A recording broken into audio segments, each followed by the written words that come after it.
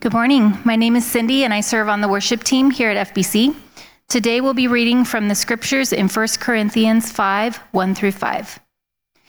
It is actually reported that there is sexual immorality among you, and of a kind that is not tolerated even among pagans, for a man has his father's wife.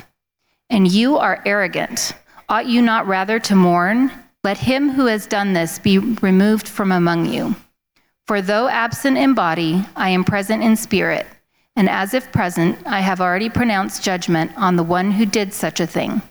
When you are assembled in the name of the Lord Jesus, and my spirit is present with the power of our Lord Jesus, you are to deliver this man to Satan for the destruction of the flesh, so that his spirit may be saved in the day of the Lord. Thank you. You may be seated. Unless you want to stand, I guess that's your call.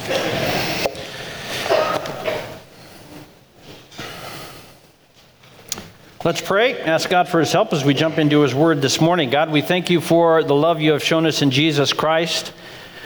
We pray, God, as we think about your word, that your Holy Spirit would open our eyes to the truth of Jesus and the grace and redemption he has for each one of us, and give us, Lord, willingness to confess what we need to confess and to receive by faith that which you have given us in Jesus. It's in his name we pray. Amen. One of the things we do as a church, this church in particular, I'm sure other churches do it too, but we sort of, on Sunday mornings anyway, during our teaching time, we work our way through books of the Bible. As you might know, right now we're in the book of 1 Corinthians. It's sort of our habit to work our way through those books. And one of the things that provides is an opportunity to look at passages that you would not necessarily cross-stitch on a pillow and put on your couch. And today's passage is one of those. As Cindy read that, you might be wondering, what exactly are we going to be talking about today? Well, we're going to talk about the Bible. So let's start this way. Think about this. What do you think, if you had to take an assessment in your own mind and sort of solve this question in your own mind, I want you to evaluate how you might answer this question. What does it mean for a church to be powerful? What is a powerful church? And when you think of a church that is powerful, what does that mean? And I can give you a number of answers that might come to mind, but you'll reject it because you're a church kind of person. But a number of things that a lot of people would assume would indicate a church is a powerful church. Number one might be the size of the church, the number of people who attend that church. Might be one, well, that's a powerful church because there's a whole bunch of people there. So that's one way we might evaluate that. You might evaluate it by the facility, a building. Of course, you can have a very large building with a very small number of people. That's an option. But that's one way people evaluate it. This church is a powerful church because look at its property. Is big. And of course, another way along those same lines is, does the church have a lot of financial resources to provide to the community and provide ministry programs? These are ways we evaluate. This is what a powerful church does. But other things you might also consider. Maybe a church is politically influential. That is, maybe in a local or regional context, a local body of believers perhaps maybe has some sway and influence in how things run down at City Hall or at the county seat. Maybe that's what a powerful church is. Or maybe if it's a church that's particularly influential, maybe they have a voice into the national political scene. Maybe a pastor or a member of that staff is regularly interviewed by news people. Maybe that's what a powerful church is, an influence into the political scene. Or perhaps it's social influence. Maybe a church is powerful if it can change things in a community where there's poverty and crime and addiction. Maybe a church is powerful if it can wield change in those areas. The Bible today is going to help us understand the opposite. I want to look at it, and then hopefully you can apply the truth. We're going to look at what a powerless church is, so that hopefully we can say, well, then what is a powerful church? It's the opposite of a powerless church. Because we want to be a church empowered by what God is doing, the Holy Spirit and the power of the gospel. So we're going to look at what a powerless church is, and hopefully by the end of this, we can think accurately and biblically about what a powerful church means. Because frankly, even though when Cindy read the passage, we might think that this passage is about a guy who is committing a particularly heinous sin, it's actually not. The passage is about the church that he is a part of. And that's what the passage is about, a powerless church. There's a popular game out. Well, I don't know if it's still popular. Things come and go. It's called Among Us. It's a video game. It's a multiplayer game. I can tell by the expressions on your faces, and the expressions are breaking right along age lines. Right along. When I said Among Us, a number of you were like, oh, yeah, okay. And then others were like, what? I'll let you decide which group did which expression, okay? So let me explain to you what the game is for those of you who may have been confused by this. What it is, you log into your device, game console or maybe your phone or whatever it might be, and you log in and you play a character. And your character is on a spaceship. Stay with me. And this game is a multiplayer game, so you're playing with a bunch of other people. Maybe people you know, but most likely people you don't know. And it's a very, very simple game. You're a little character, runs around the spaceship doing jobs, okay? However, when you logged into the game, you discovered, are you a crew member or are you an imposter, okay? So everybody's doing the same thing, and some people are doing tasks, and some people are doing impostoring. The imposter's job is to secretly kill everybody without getting caught. And the job of the not imposters is to catch them. But here's what happens is every now and then the game stops and everybody comes together for like a group conversation. And everybody defends themselves and says, I'm not the imposter. I'm not it. And at the end of that conversation, there's a vote and we kick somebody out of the game. Now, they may not have been the imposter. So the imposter's job is to stay in the game and kill as many people as possible. Some of you had no idea we'd be having this conversation this morning. Their job is to stay in the game and kill as many people as possible. Then the regular people, their job is to find the imposters and not die.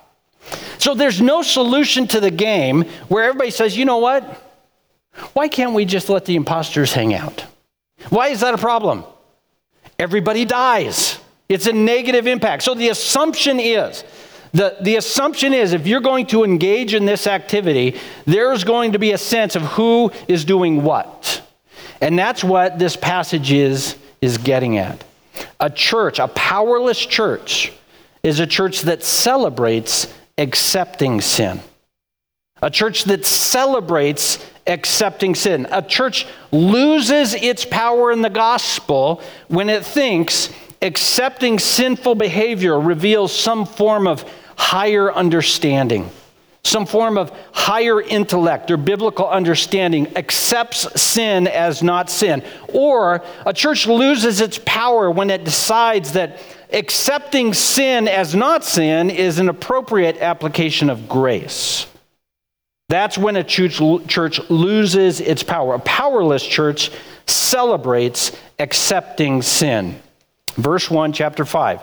It is actually reported there is sexual immorality among you, and that of a kind that is not tolerated even among pagans. For a man has his father's wife.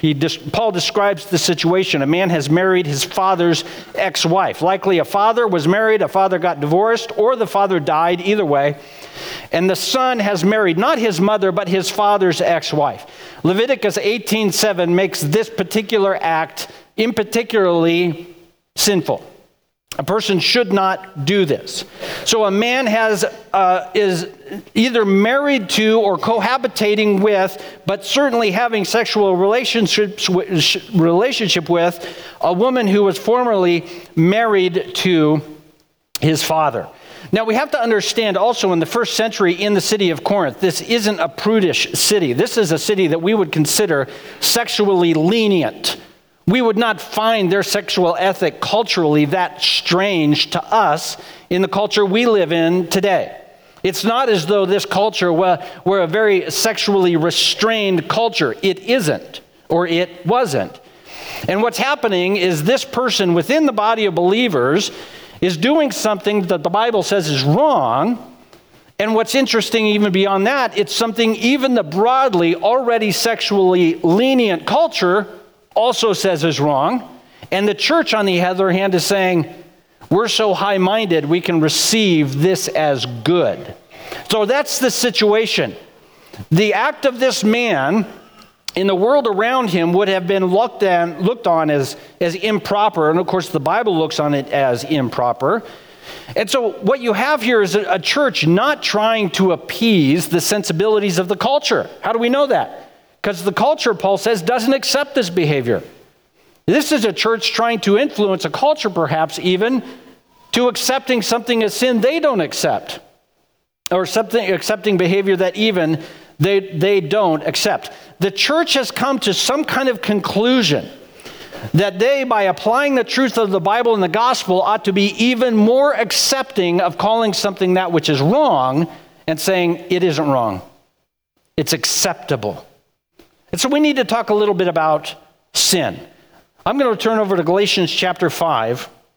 It may be up on the screen. It may not be. If not, you have your own copy of Scripture. We're going to look at a relatively large section.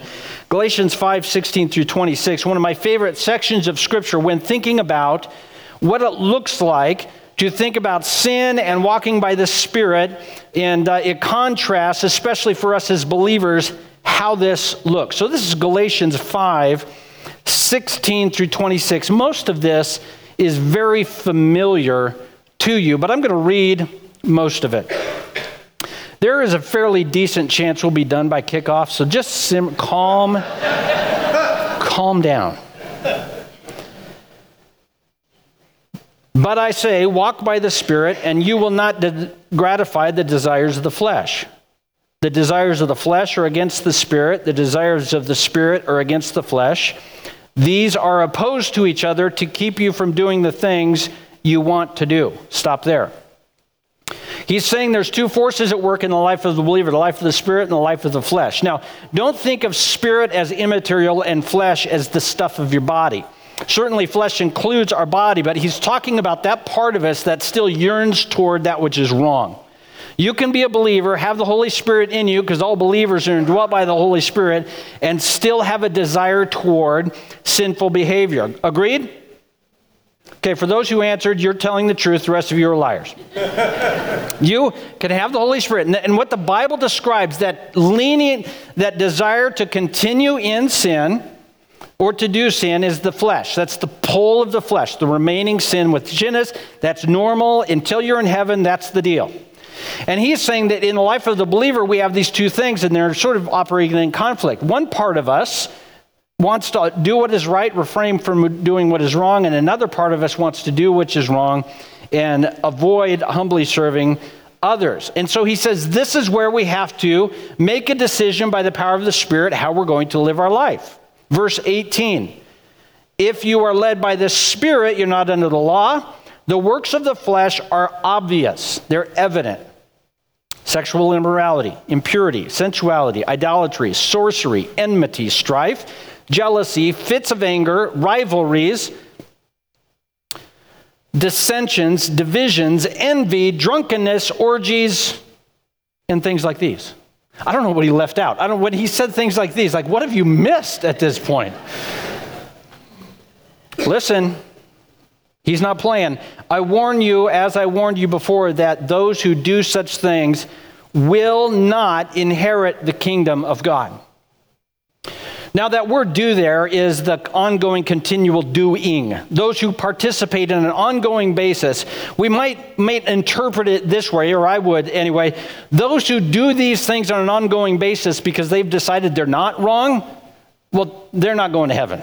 Because a Spirit-indwelt person may do these things, but they will know these are wrong. But a person who has decided these things which are wrong are sin, that's so contrary to the Spirit. A person who is living that way should not have any assurance that they are in the kingdom of God. Now he applies the other side of the equation there. The fruit of the Spirit is love, joy, peace, patience, kindness, goodness, faithfulness, gentleness, self-control. Against such things there's no law.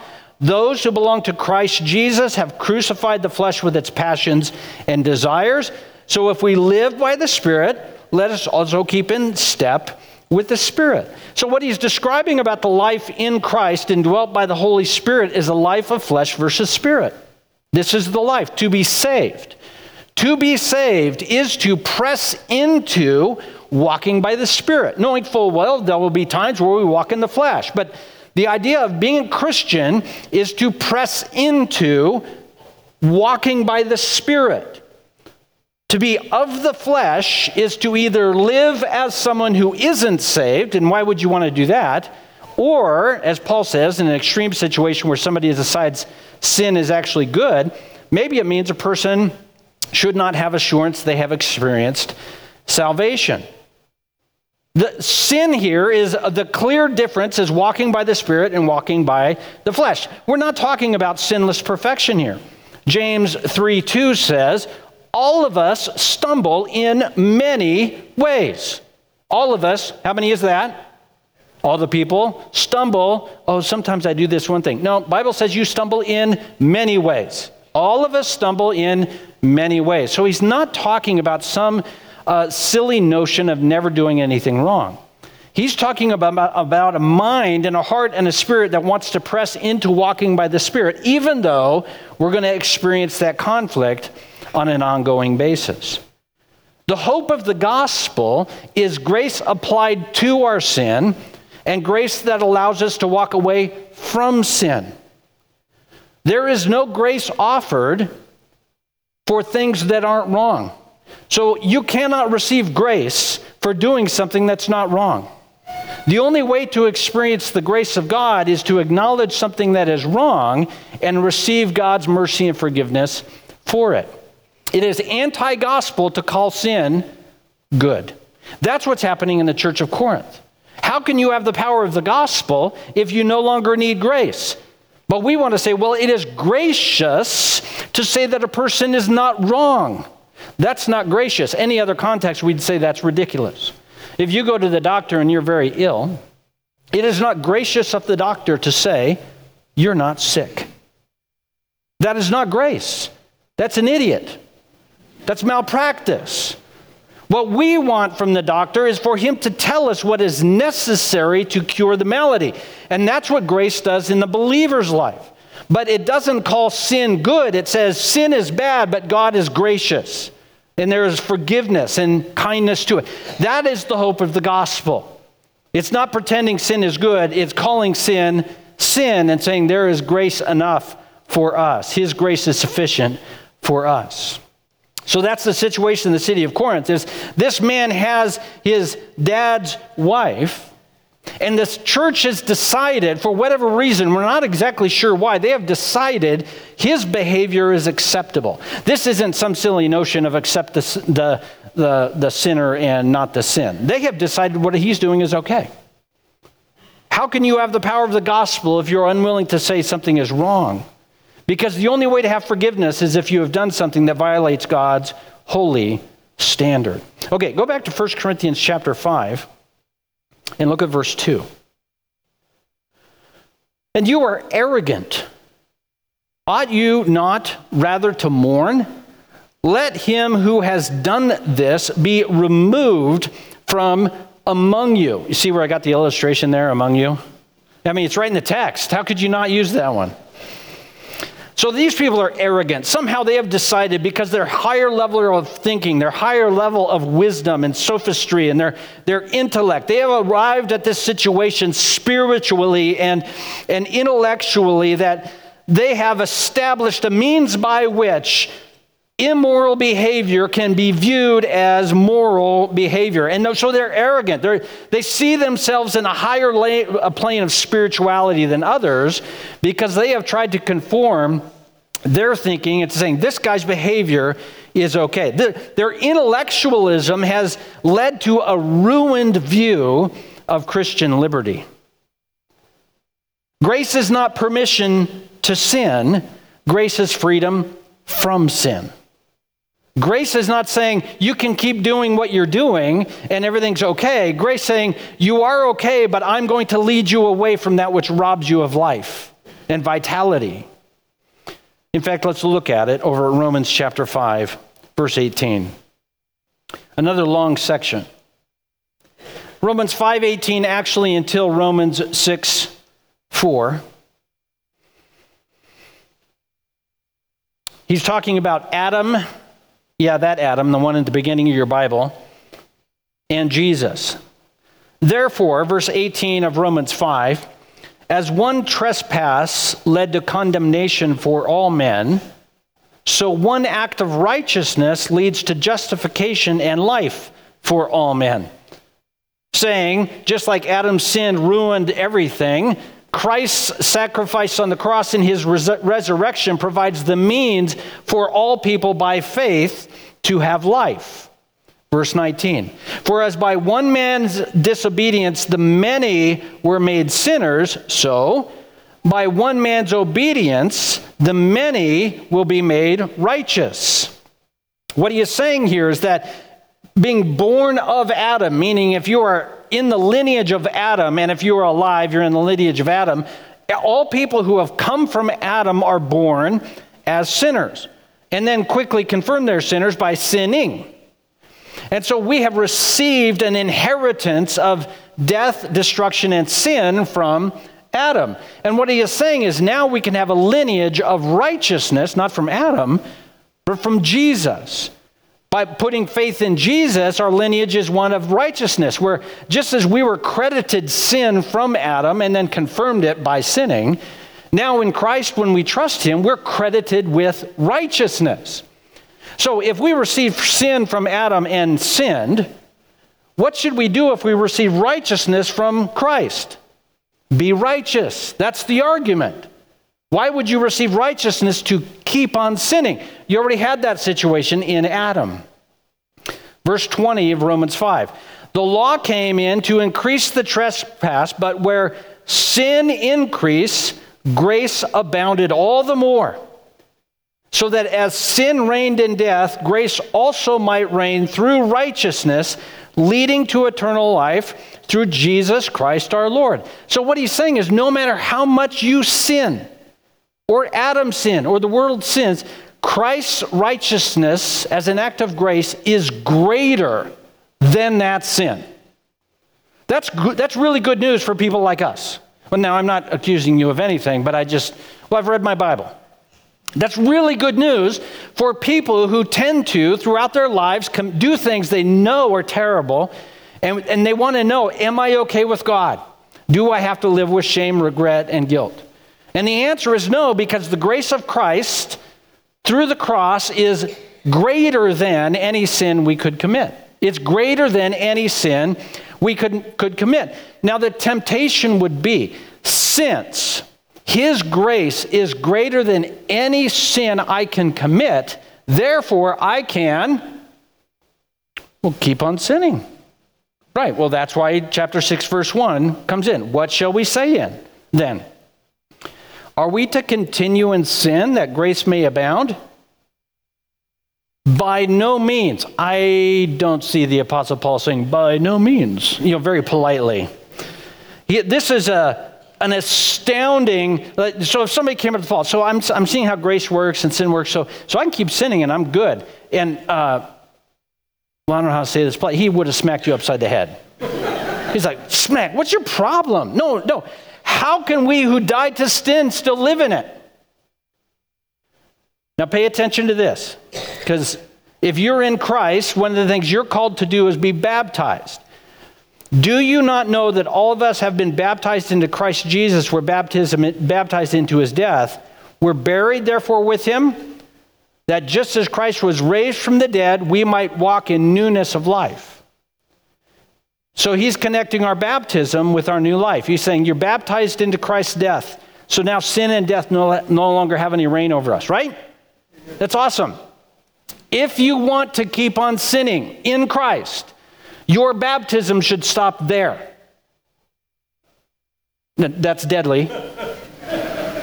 Because look what he says. Because the baptism, you're buried into Christ, and then the coming out of the water symbolizes what? That resurrection into newness of life. And so he's saying, when you're coming out of the waters of baptism, you're symbolizing, I want to walk in a new life. If you wanted to get saved so you could keep on sinning, your baptism should be a one-step process, not a two-step process. Now, we can't get the insurance for that. And we're not going to do that. But some of us look at that that symbolism, and we experience a sense of, and we ought to get a sense of the cleansing power of the good news of the gospel in us. And that is critically important. But we failed to remember coming out of the water also says, I'm on a new path now, and it's a path of righteousness. It's not a path of the same old, same old. Paul is suggesting in many ways that baptism is saying, I have a new path of life by the Spirit.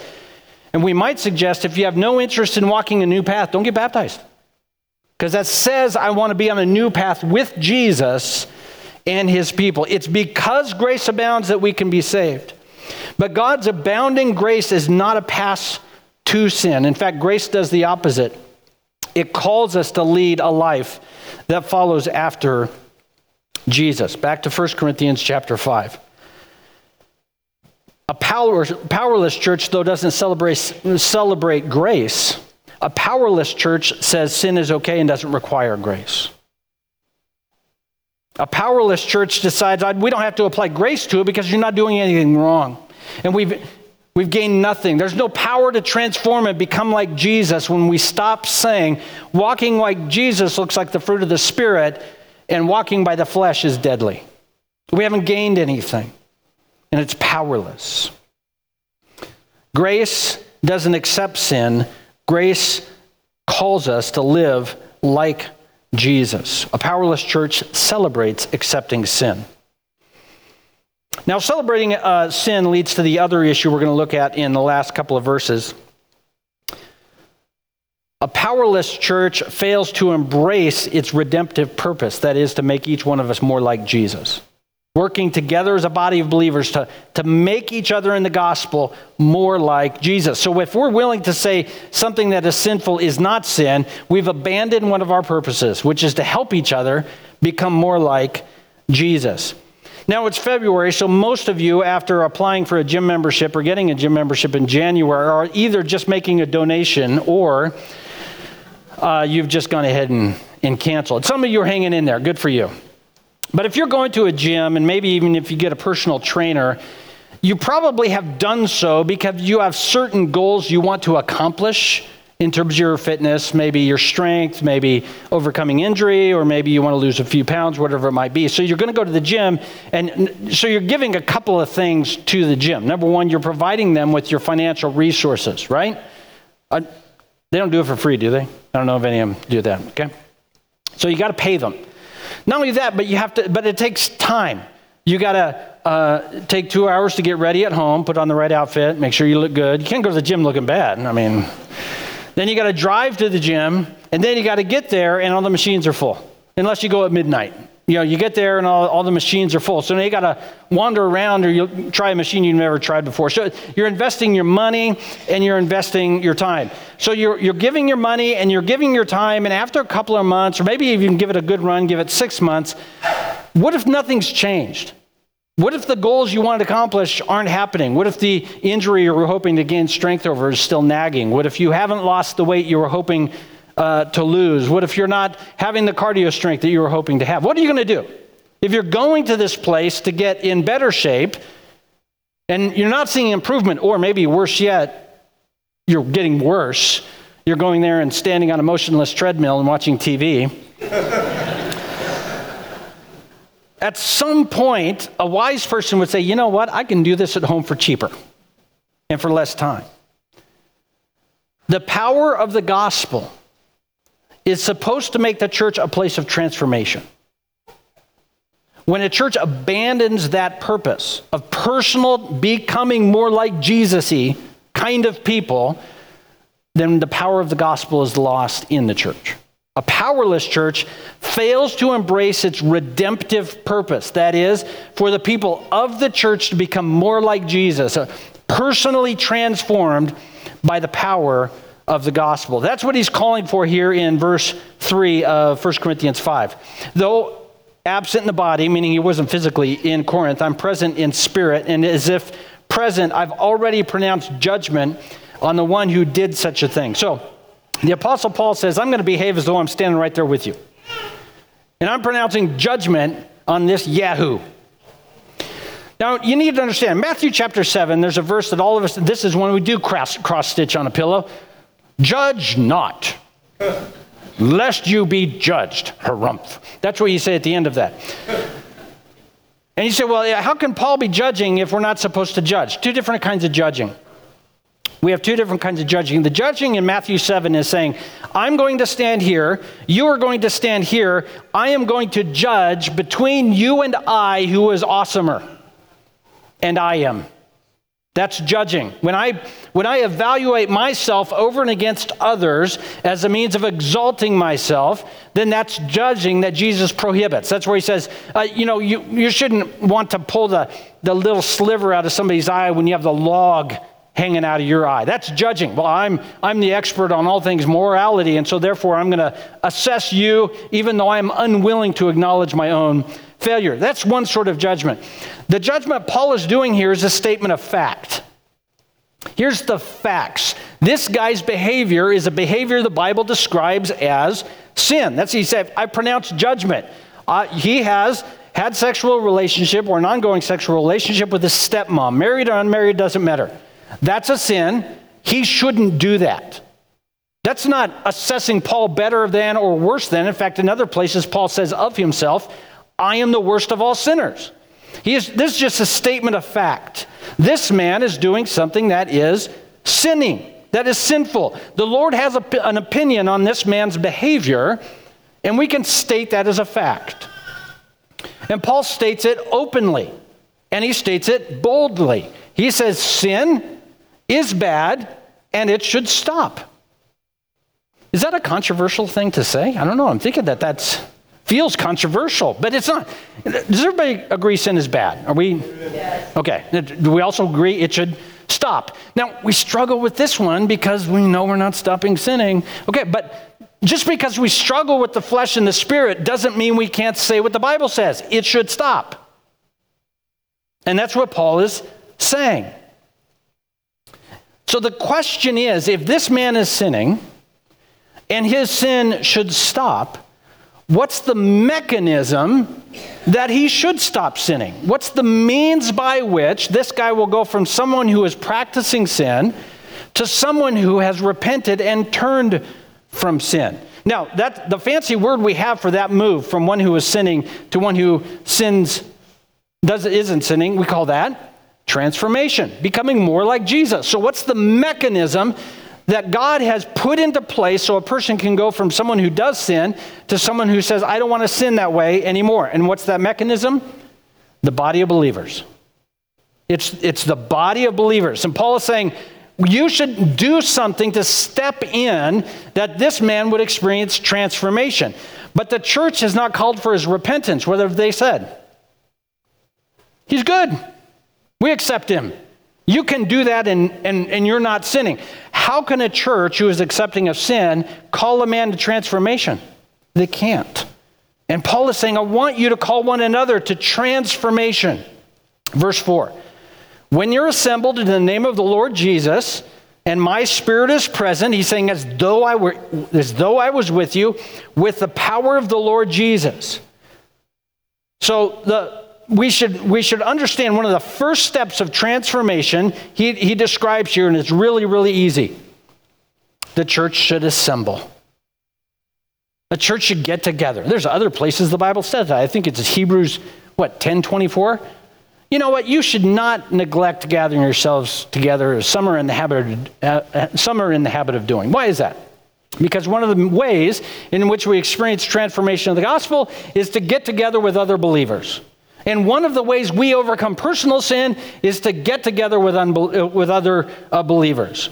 So one of the things we have to do as a body of believers, we get together, we assemble together. And it's one of the mechanisms of providing accountability in our own personal life. I don't know how many people have been out on a Friday night, certainly not me. On a Friday night, and you're going, maybe I will, I don't know what your thing is. Maybe I'm gonna, and then you think, oh wait, I'm gonna go to church tomorrow. I don't want to drag myself into church with that in the back of my mind. Right? Well, I got to go down I got to go see those people. I want to be able to look them in the eye. And you say, well, that seems like a guilt-ridden. No, that's called accountability.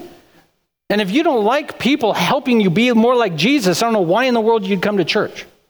This is what Paul is calling for here, is a sense that we're going to draw each other to walk by the Spirit, not by the flesh, and that's an act of grace. So one of the mechanisms that God has provided for us to overcome sin is gathering together as a body of believers. How many of us, Friday night, Saturday, something has gone sideways on us, I'm trying to be polite, and then Sunday morning, never mind, I'm staying home.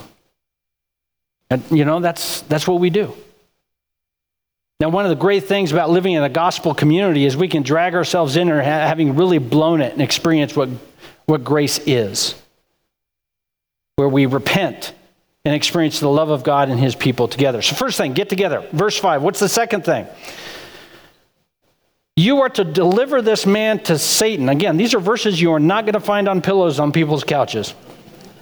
You're to deliver this man to Satan for the destruction of the flesh, so his spirit may be saved in the day of the Lord. He's saying one of the ways we call ourselves to repentance is saying, you know what, if you think that's good, you're not of us. Now, we're not going to do that if somebody parks a little funny in the parking lot. And usually there's a period of relational conversations that are occurring before all of a sudden somebody walks in and say, you know what? You can come, but you're not of us, because that's not spirit-led kind of stuff. And that's what Paul is saying here. He's saying this church, instead of calling this man to account and saying your behavior is not Jesus-y to such a degree, why are you here? Why would you waste your time in church? I mean, this is the guy at the gym. He's not working out. He sets up a table and just spreads it with Chick-fil-A and just sits in the gym eating Chick-fil-A. And somebody's going, well, you can eat at the restaurant. What are you doing here? You're not doing anything here that makes sense. And that's, in a sense, what Paul is saying here. For his own benefit, if he's unwilling to acknowledge that his behavior is of the flesh and not by the Spirit, then saying, we're spirit people. Why do you want to be here? One of the roles of the church is to provide accountability to us, that we're willing to acknowledge our own frailty and say, no, I need the accountability. I need the help. I need to be able to say no to sin and yes to humble service to others.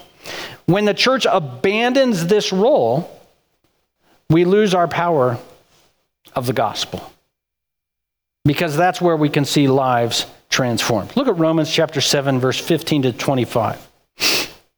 I turn to these other passages because here in Corinthians, he's really consolidating the application of these other passages in Galatians and Romans. Romans chapter 7, 15 through 25, a very familiar passage.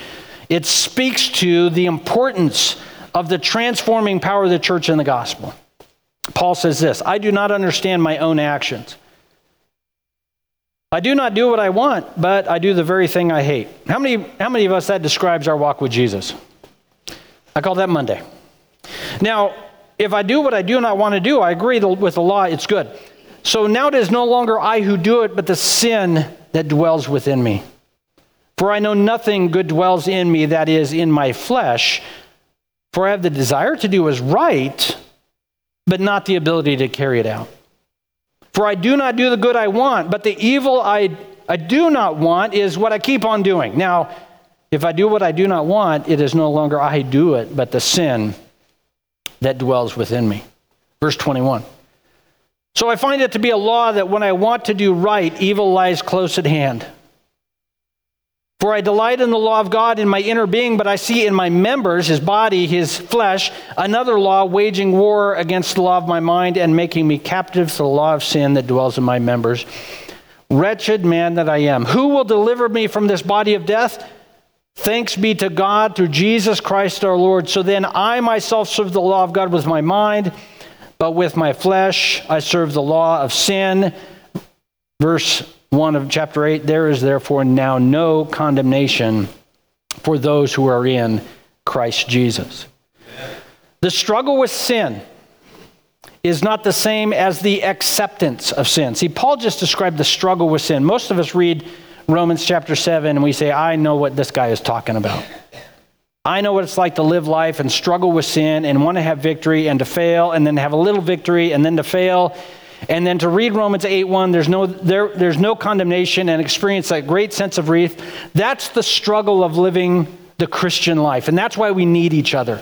That's very different than what was going on in Corinth when they said, you're not struggling with sin. You're just not sinning. And that kind of a church, that kind of an attitude is powerless. Nobody can be transformed in that kind of place. The church, the body of believers, are friends within the body of believers. They help us in our struggle. They provide comfort and strength when we need comfort and strength. And they provide accountability when we need accountability. Sometimes we need exhortation. We need that good buddy to walk up and put his arm around us and say, you need to get it together. And then sometimes we need a good buddy to put his arm around us and say, don't worry about it. You got it. His grace is sufficient. And that's where the church, that's where transformation happens. And that's the power of the gospel in the local body of believers. A powerless church celebrates accepting sin and fails to embrace its redemptive purpose. A couple of things I wanted you to think about. Still got 3 hours till kickoff. 4 hours. We'll be done before then.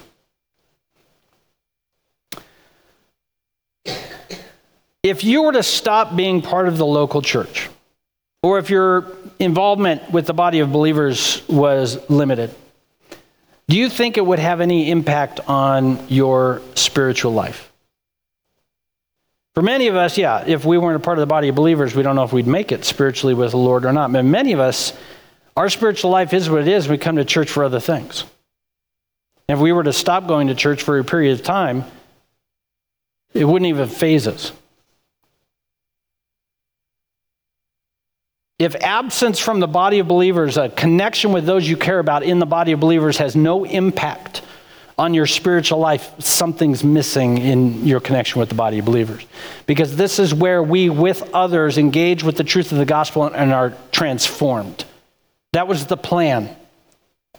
The plan was always for us to get saved into a people that we might be transformed together, not get saved as an individual and check in with our people. And for many of us, participation in what's going on in the local body of believers is a side dish. And unfortunately, for those of us in that boat, the Bible doesn't provide a category for that. The primary place of transformation to become more like Jesus is our connection with our friends within the body of believers. So it might provide an opportunity for us to assess what's going on in my life where the local body of believers has become such a small part of my spiritual journey. If that's the case, it might be an opportunity to think through that with the Lord. Another way of thinking through that. Is there anyone in your local body of believers that depends on you for their walk with the Lord? Same question, different implication. If you were to stop being connected with the local body of believers, or your connection became limited, is there anyone in that local body of believers that their walk with the Lord might be impacted? And if the answer is no, then we're missing something. Because the Great Commission does not apply to some. Go and make disciples was a charge from our Savior to every individual who bears the Spirit of God. And if there isn't anyone within our own body of believers that is looking forward to the gifting God has given you as an individual to encourage them in their spiritual life, we might want to wonder, how am I interacting with the body of believers that I'm missing one of the primary reasons for being there? There should be, this is the body of believers. We're going to get to it in 1 Corinthians 12, but we're 3 years from that. We're intended by the Holy Spirit to be an interdependent body following Jesus. And if I'm not depending on anybody, or if nobody is depending on me, my connection to the body has missed its power. I might suggest, too, that it is in that when I need others to become more like Jesus, and when others need me to become more like Jesus, I might suggest, this is just my personal opinion, that is the sweetest place in the body of believers. There's lots of good stuff about being a part of a body of believers. There's a sense of commonality. There's a sense of mutual belief. There are people that we've shared a lot of memory with, both here in the church and in social settings. And there's a lot of really good things. But the really good stuff of the church, the stuff that you will carry to eternity, is the stuff where with another person you saw each other become more like Jesus. And if you're missing that in the body of believers, I'm just telling you, you're missing the good stuff. Okay, last one. I saved the best for last. All of us, now I don't know how to say this politely. All of us accept some sin is okay. Now, it may not be having an incestuous sexual relationship. I would certainly hope not. That seems sort of next level for this church in 1 Corinthians. But I think there should be an evaluation of what behaviors and attitudes that we accept, and we say, you know what, they're not great, but I'm not killing anybody. And there's a place for us to evaluate in our own hearts. What are those things that we are doing that we don't think are sin? I'm going to mention a couple, and then I'm going to really go hard at one, and then we'll be done. Good? You're all hoping I don't go after yours. Like, please don't go after mine. Anger, selfish anger, I should say. If you really get angry at injustice in the lives of others, okay, good for you. But that's like 1% of your anger. Usually you're mad at the guy in front of you in the intersection. Anger, selfish anger. Selfishness is a sin. Did you know that? Selfishness is a sin. Some of you are like, where is that? Okay. Envy is a sin, wanting other people's stuff. Anybody want other people's stuff? Then why do they run commercials? Greed is a sin. It is a sin to think that your money will provide you what you need. That's called idolatry, where we worship money, where we think if I only had X amount of dollars, everything would be fine. That is what the Bible calls greed. And I think if I read right over in Galatians, it said people who continue in that don't inherit the kingdom of heaven. Was it something like that? Anyway. Pride is a sin.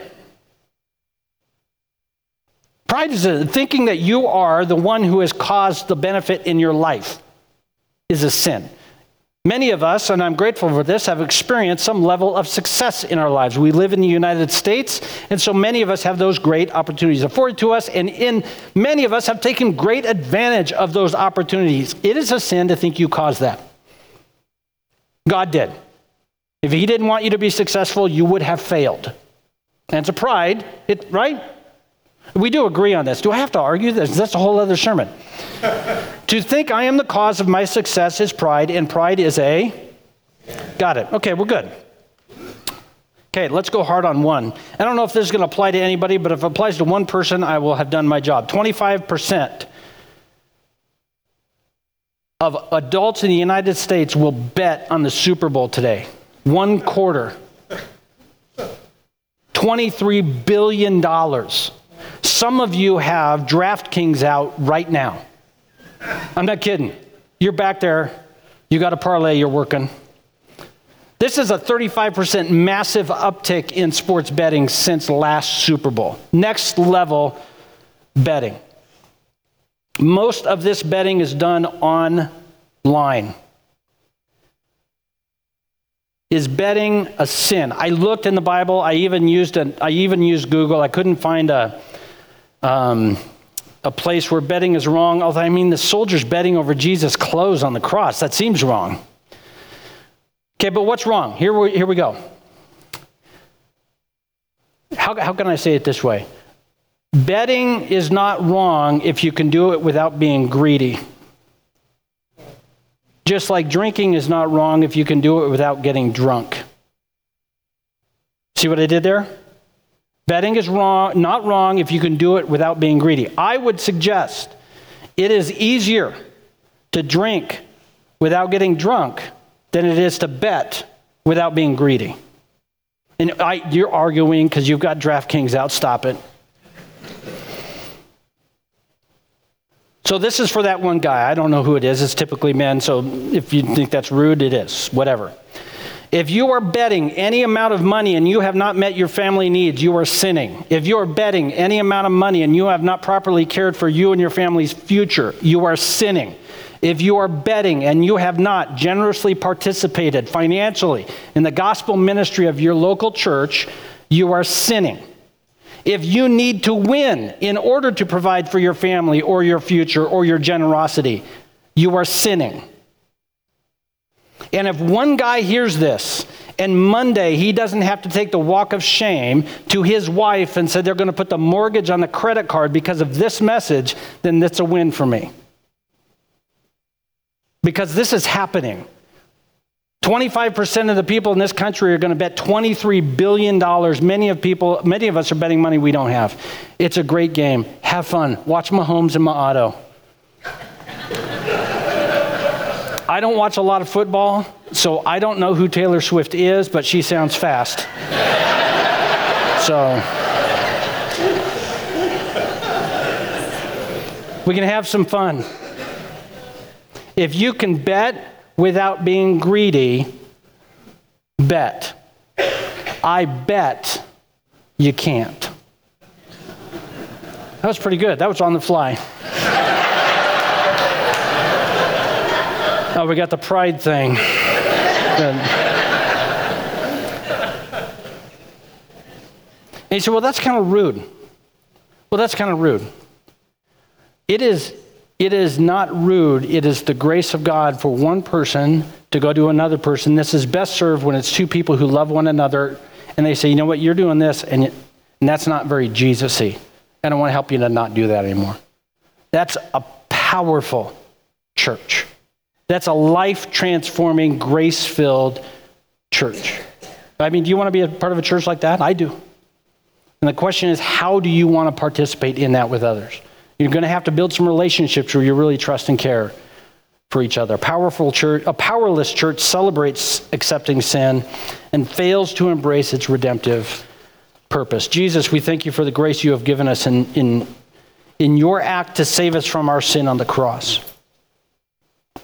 We thank you, God, that it is because your grace we have the freedom to talk about our sin.